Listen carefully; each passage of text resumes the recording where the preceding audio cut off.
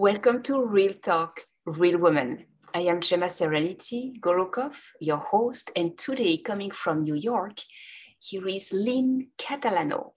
She is an author, speaker, coach, attorney, and survivor of narcissistic abuse, who helps people reframe their thinking in every aspect of their lives, from the workplace to their personal life, becoming an agent of change. One of the greatest skills a person can develop is the ability to navigate difficult people. Lynn helps people learn to identify toxic relationships and gives them the tools to overcome these relationships. Your emotional intelligence is the key to building better, healthier relationships. Lynn will explore how to make emotional intelligence part of your everyday practice and learn how it benefits all of our relationships, teamwork, and collaboration. Lynn also teaches groups how to read the room, how to build rapport, and acclimate quickly in any situation. Lynn is the author of the book Wrecking Ball Relationships: How to Identify, Live with, or Leave the Narcissist in Your Life, available now on Amazon. Lynn lives in Western New York along the Canadian border with her husband, 2 daughters, 3 dogs, 2 cats, and a 16-year-old turtle. Lynn loves to travel, hunt for antiques, watch movies, and play word games. Welcome, Lynn. Imagine the big crowd like cheering you up. Yes. Gorgeous. Exactly. Absolutely. So, Lynn, let's get started with let's take 5 minutes to identify a few major events that shaped who you are today in your life. I'm not asking the entire biography because it's going to be another book, but a 5 minutes overview of the main events. Can you do that? Absolutely. Thank you. Absolutely. So, for me, I think that my journey began just being a woman in reality and professional life, and understanding that as women, we were told that we could have it all, and we can, just not at the same time. That's true. And so we need to make choices. And my path is all about choices. I went to law school to be a sports agent and realized I wanted a family and that I didn't want to wait for that family. And so my path was definitely shaped by that. I have no regrets, for sure. And later on, I was very, very affected by my mother's sudden death at 66 years old. That was about 12 years ago. And I was an adult. I had a young family, but it came out of nowhere. It was not, she was not ill. She had not been sick for any length of time. And she passed away in about 36 hours. And that's short. It was very short. It was very short. And the resulting things that happened afterwards led me to where I am now. Okay. So I discovered after she passed that I had seen my father through her eyes my whole life. I saw him as what she wanted him to be and what she wanted me to see. I'm an only child. And after she was gone, there was no one there to serve as smoke and mirrors. There was no one there to pump him up and keep him on an even level. So what happened was shocking, and I was lost and confused for a long time because I had no idea what was happening. And my legal background and my education led me to research. And so I started doing what I now tell people is a red flag of a toxic relationship. I started Googling my father's symptoms. I started looking into them, like, what does this mean when someone does this? And I would type in all these different things, not realizing that when you added it all up, he had narcissistic personality disorder. Okay. So, it means a lot. Yes. But it means a lot. The whole time I was writing, what was happening to me. I was writing my story, but that's not what the book turned into. The book turned into a guidebook for people who are in that position that I was, that lost and confused place where something's wrong, but you're not quite sure what it is. And things are not right. But it would be really great to have not a scientific textbook, but a real person tell you their experience and many other people's experience. So I interviewed many, many people for this book so that I could talk about people who suffer from narcissistic personality disorder in all different arenas, whether they were your sibling, your parent, a romantic relationship, or your boss. So basically, even if it was such a shock, such a pain, you really probably felt like miserable for a long time. You turned that into your biggest asset so that you can help others go through it, so that you can make sense of what actually happened. Yes. And you overpowered your own chatterbox that couldn't understand and just like, what's going on? And is it me or whatever? Yes. Right? Yes, absolutely. Wow. Absolutely. Because it was eye-opening for me. But when I started interviewing people, it was my big aha moment. All of a sudden, I realized that there were lots of people suffering from this type of emotional abuse. A lot. And that I was not unique. No. But that we needed one another, because part of this emotional abuse is that you feel isolated. Totally. Embarrassed and filled with shame. Like this is someone you loved and expected that them to love you. And instead you're suffering from this.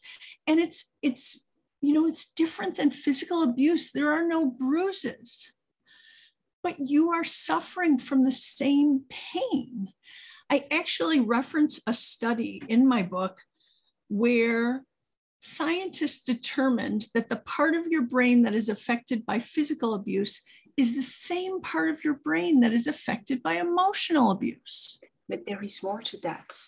When the physical is hit, badly hit, it heals eventually. Occasionally it leaves scars, occasionally it just like stays broken. But 90% of the case we heal and we are back to optimal level. The emotional wounds and the emotional healing, as long as you do not address them, as long as you do not attend to your emotions and really manage them and acknowledge them and recognize them and clear them out, they continue to fester inside. Yeah. They do not heal with time. Emotional bruises do not heal with time. They heal with inner work, like actual inner work. I agree completely. It's amazing. Yeah, I agree. It's, I often associate emotional abuse with the proverbial frog being boiled alive. When the frog is put in the pot, the water is tepid. The frog doesn't know to be afraid or to fear anything. And as the water increases, it's just an incremental increase. And the frog doesn't realize he's being boiled alive until he is. And that's how emotional abuse feels. I totally agree. I wouldn't have thought about that example, but yeah, definitely. Yes. It goes 1 inch at a time. Yes. And then when you are in it, it's like, but I cannot get my hands off or I lose my hand. It's like, ugh, what do I do? Well, and these types of people are very good at reminding you that no one will love you but them, and that no one will believe you because they're such an important, fabulous person, and that you really don't have any worth or any value. So when you hear that type of thing on a daily basis, at some point you begin to believe it. I know. And that is a very, very scary, scary thing. It is. And I was also thinking a lot about this experience, because I'm so from 5 years followed by 10 years of abusive marriages. And the first one is exactly to the letter what you express, to the letter. And I remember that, we were not married yet, and he asked me to choose between my father and him. Oh. Yeah. And I had to choose my future husband because with my husband, I'm meant to spend my entire life, and my parents, I meant to leave them and to continue my life. So I'm meant to, as a good wife, I meant to choose my husband over my parents. Crushed. Yeah. Crushed. I couldn't deal with that. Yeah. And I thought I did good. And I just tried my best. And one day, I had a light bulb. Someone told me, no, you do not have the right to be happy. You have the duty to be happy. Oh. If I have the duty to be happy, it's never going to be with him. Bye, I'm gone. That was the first one. Second one was more difficult. So tell me, what has been your shift moment when you realized, there is a moment in your research when you become like, oh my God, is that. Oh no, don't tell me that. Oh no, don't tell me that my father is, oh God. For me, it was even more than that. Yeah. For me, I was in the midst of writing the book, chapter by chapter, and I realized that I was in a toxic work environment, and that the characteristics of a narcissist, what I have been very clear on and what I have researched at length and written about, were shared by toxic people at work. And that they were incredibly similar, if not exactly the same. And then I realized, why am I doing this? Why am I fighting the fight uphill, walking backwards, blindfolded, getting beaten down at every moment, miserable in my job? The universe is trying to tell me something. I am onto something here. I can actually help people learn to identify these toxic relationships at work and at home, because I've experienced both, and learn from my mistakes and move on and be happy. That's it. Have that duty to be happy. Right. And that's when I did it. I leapt. I took the biggest leap of my life, and here I am. Wow. So did you leave your work environment when you realized that? Yes. And this is when you published and you started on your own. Yes. Okay. Now let's go to work, because now the real work began. Yes. And been the best experience. Yes. Unbelievable. The people I've met, the people I've spoken to, the organizations, unbelievable. And it seems like when I talk about the characteristics of someone who has narcissistic personality disorder or who is a toxic person at work, people on the other end are always having their own aha moments. Like they know someone like that. Oh, they always wondered about that person, but they weren't sure. But gosh, they're fitting every single characteristic. And then they too want to know, how do you figure this out? How do you peacefully coexist? How do you move on? That is a legitimate question. That is basically the question we all ask. Okay, first of all, are you going to put up with it, or are you going to leave? What's your choice? What choice do you have available? If you take my husband as an example, Sasha, his mother was super abusive with him. Narcissistic, borderline, hypochondriac, and probably more. I don't know exactly what else. And it's all, these diagnostics are not like medical official diagnosis. It's like, okay, you read all the books and you check mark all the cases. So you check mark everything and say, okay, so it's a conform copy of what is written there. So she must be that. Right. This is how we come to that diagnostic. It's not a medically approved, because when you have that kind of problem, you do not get diagnosed because you're the best in the world.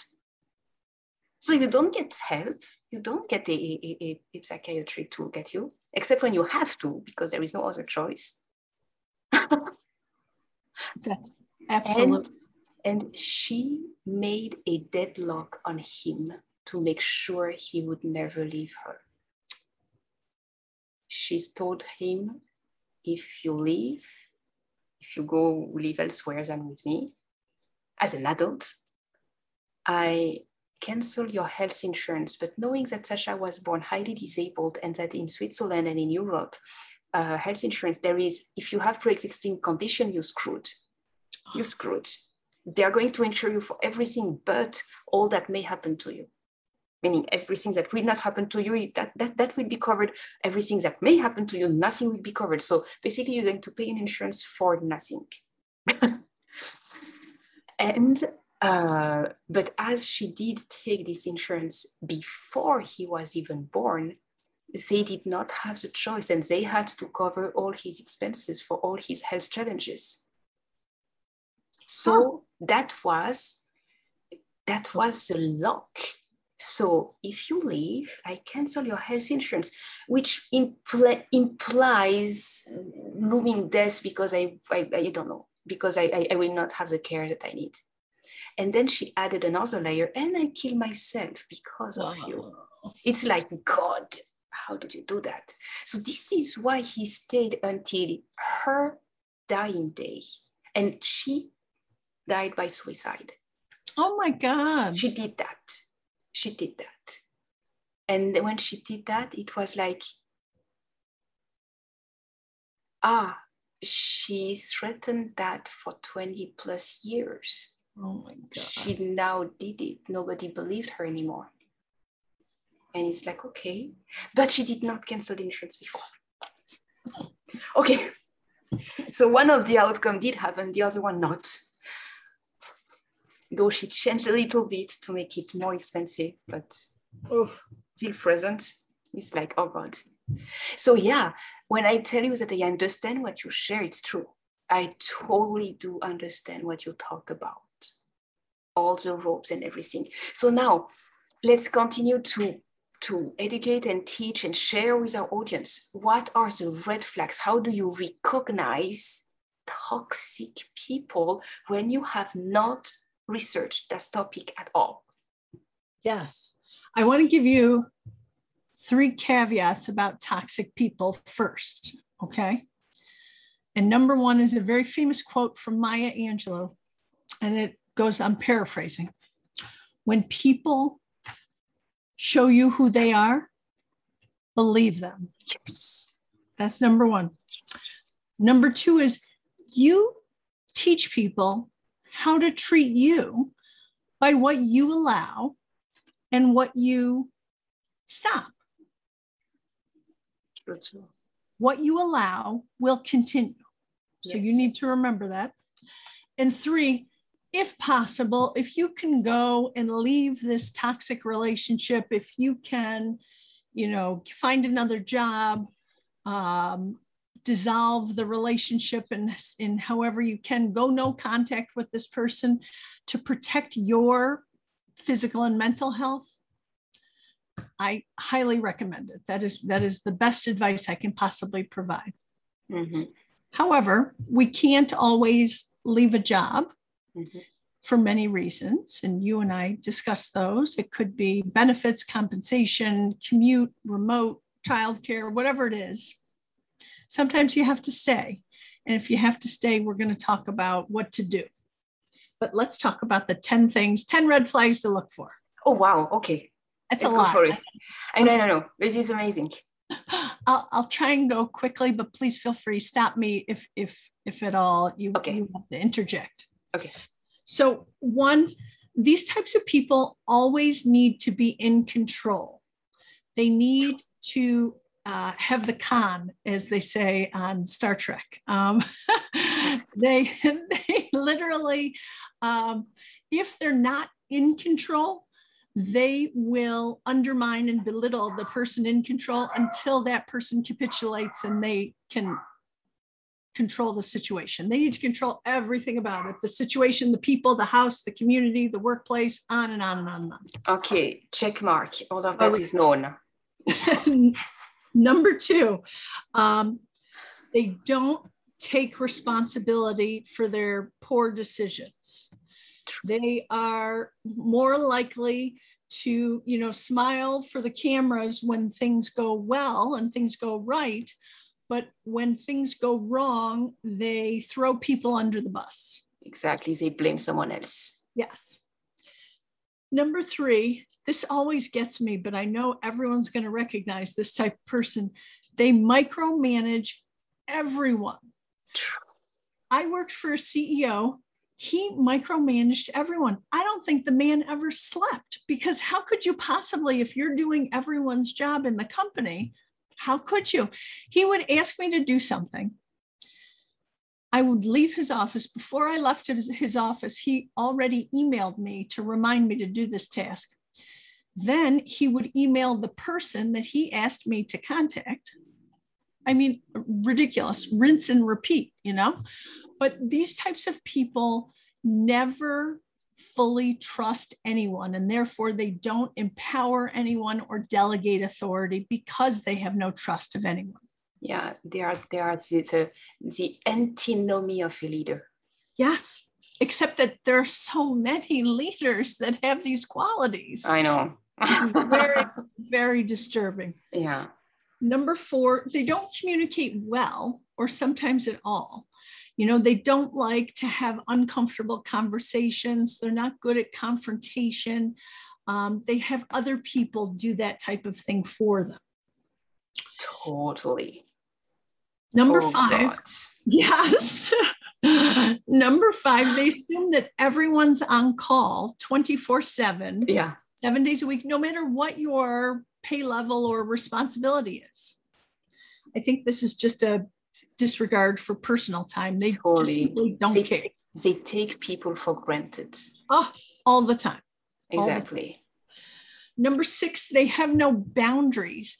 They email and call and text at all hours, evenings, weekends, holidays, and they get angry if you don't respond to them. Again, this is very much a disregard for your personal time, but it's also really evident that their ideas, whenever they happen, that they need instant validation. And they need someone to tell them, oh, great idea. For anyone else, an idea that might come to you on Friday night, Saturday afternoon, you might write it down for Monday morning. You might send yourself a note, but not these people. These people need validation immediately. So they're going to text and email and get angry when there's no response. Yeah. Or get very nervous and very uncomfortable and wondering. And they allow themselves to go in a roller coaster of thoughts in their minds. You can observe everything through the flow of text message you receive, especially when you do not answer, starting by, hey, I have a great idea. Hey, did you hear me? Hey, why do you not answer? Hey, what's going on? Hey, do you remember how awful you were? Hey, you never answer anyway. You know what? You are fired. Yeah, maybe not totally, but I mean, you saw, yeah. Oh, anyway, yeah, talk to you tomorrow. Yeah. And you see everything. For the record, I equate being in a relationship with any kind of toxic person, whether at work or personally, as a roller coaster ride, because the ups and downs are dramatic, and the turns and the drops are terrible. Mm-hmm. And I really don't like roller coasters. So yeah. Mm-hmm. Mm-hmm. Yeah, totally. Exactly. Number 7, they don't plan, they just react. This floored me in a professional situation because there was no overall strategic plan. Like there wasn't a 1 year, 3 year, 5 year plan. We literally were just reacting to society and economic changes and needs.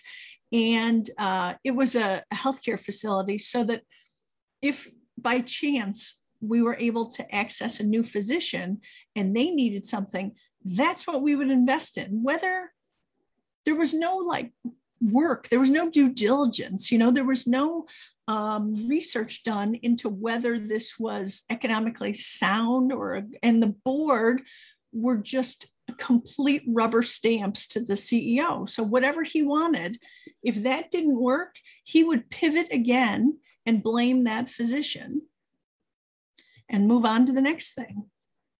Very difficult to be part of an organization like that, where you're constantly pivoting. Mm-hmm. No clear direction at all. So not very good. Number 8, they focus on short-term optics without actual concern for a solution. So, there could be all kinds of complaints about the appearance or the customer service.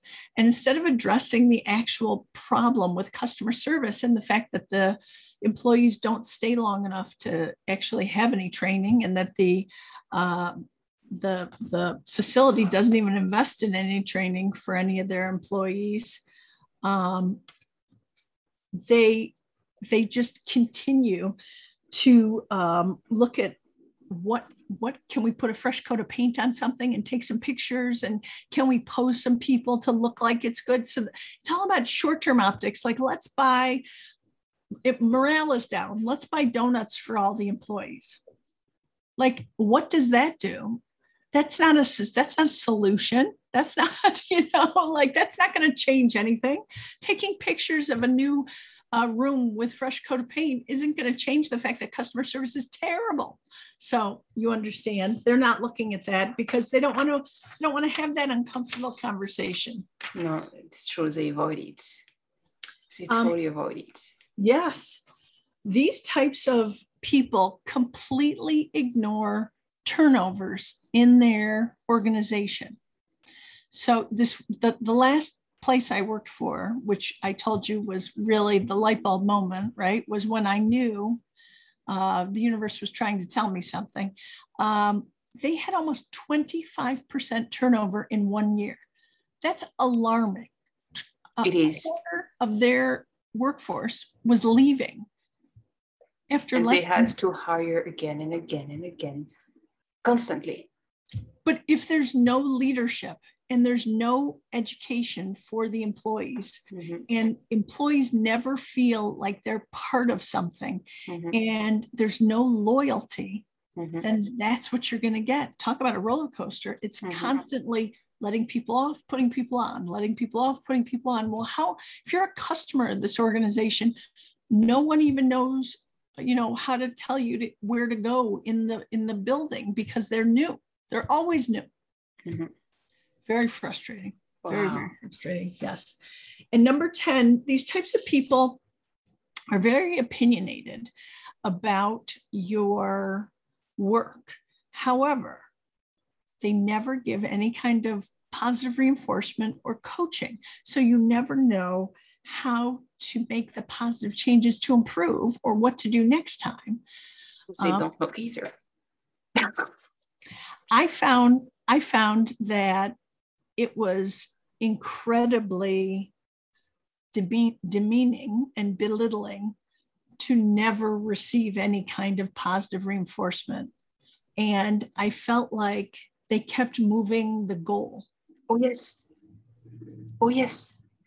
It is It's not a moving average, it's a moving goal.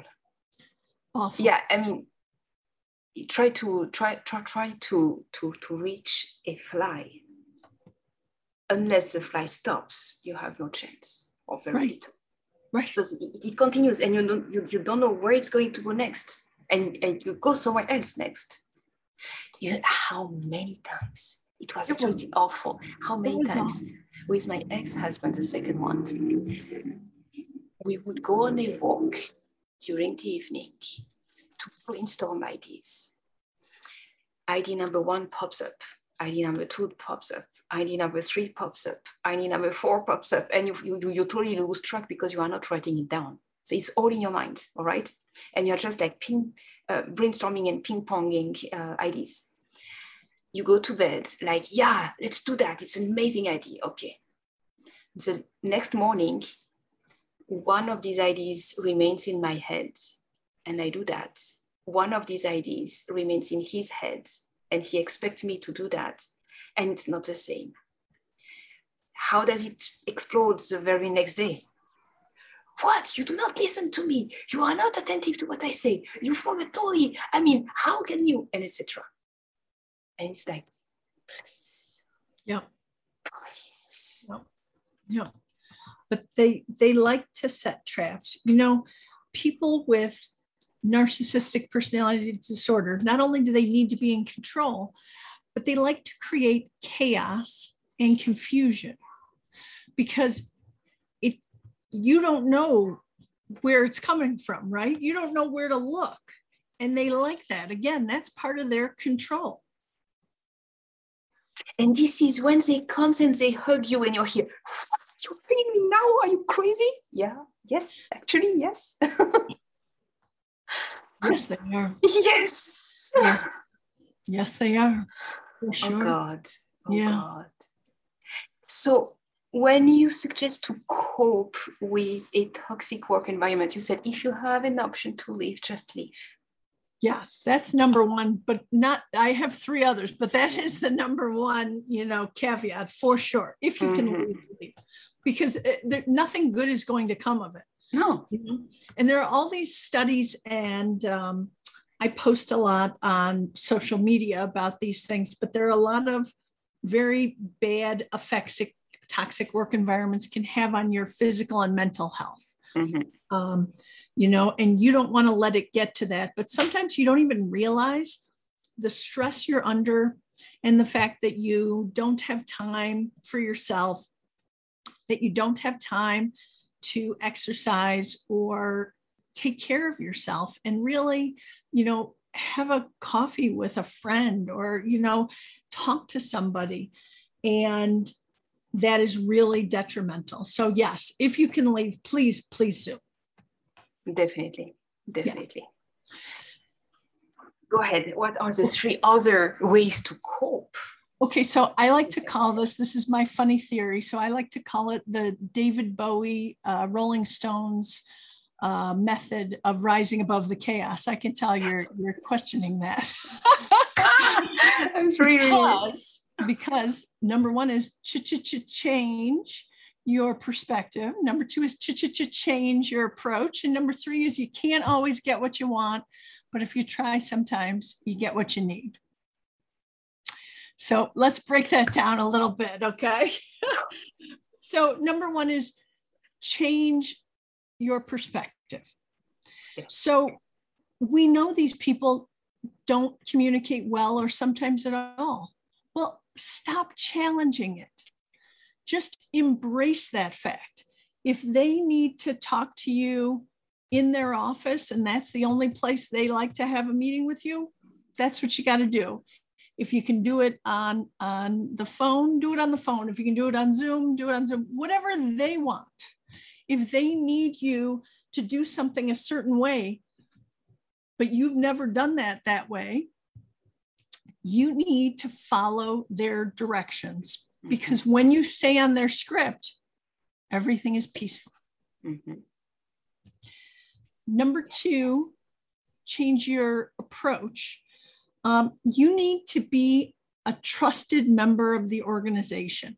So you need to work towards showing this person all the positive that you can do for the organization. So if, writing a report or suggesting something makes you a more trusted member, then do that. I learned very quickly that my methods were not right for this organization. I'm very transparent. I like to communicate everything that's going on in my department to the board of trustees. So when I presented to them, I presented all about all of our successes in my department. I presented, graphics and benchmarks, and I passed them out. And then I realized no one else does that. And so I got back into their little box because they wanted you to be in that little box. And I made sure that I was very brief in my report and that I did not have handouts and that I did not talk all about our accolades because that wasn't what they wanted to hear. That's how I kind of knew it wasn't the place for me. Like, what kind of place was this? So, but you have to do what makes you the trusted member of the organization so that they can depend on you and rely on you. And then the third one is you can't always get what you want, but if you try, sometimes you might just get what you need. So you have to be tough. You have to have enough inner resources to know that you may never get the credit or the praise that you deserve from this type of person. And that this person may even take credit for all of your hard work. You have to be okay with that if you want to stay in this position. I know for myself, I couldn't underestimate the power of positive reinforcement and praise and what it had on me. But if you're going to stay, you need to have the inner resources to be okay with that. And the other thing I like to tell people is that if possible, if you can see this person less, so if you're allowed to work from home, if you're allowed to take meetings over the phone, or if you can just see them a little less during your day, it will make them more tolerable to you.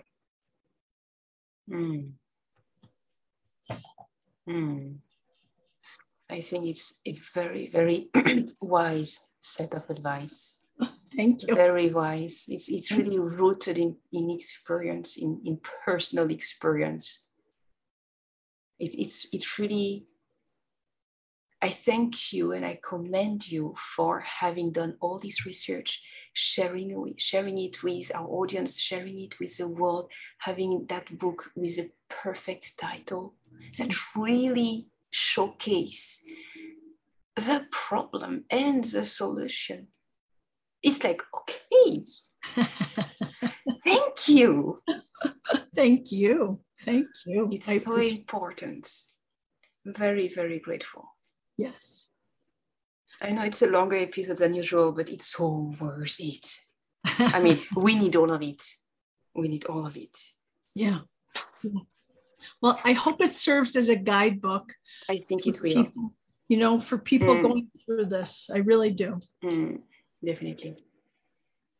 And again, thank you for having showed up. Thank you for sharing your wisdom acquired over fire of life. Yes. Definitely. Yes. Yes, absolutely. Well, I would love for your audience to follow me on social media so that they can see more of this. I post frequently. I'm on Instagram at Lynn Catalano Speaks and on TikTok at Lynn Catalano Speaks, on Twitter. Nice. You have to put speaks behind. Okay, got it. Yes, amazing. And on Facebook and LinkedIn, I'm all over the place. So okay, and making sure to check the description of this episode because all the contact information are there. Perfect. Everything. Thank you. Including the book, of course. Perfect. Absolutely. Wonderful. Thank you. Thank you, Lynn. Have a great day. You too. Thank you.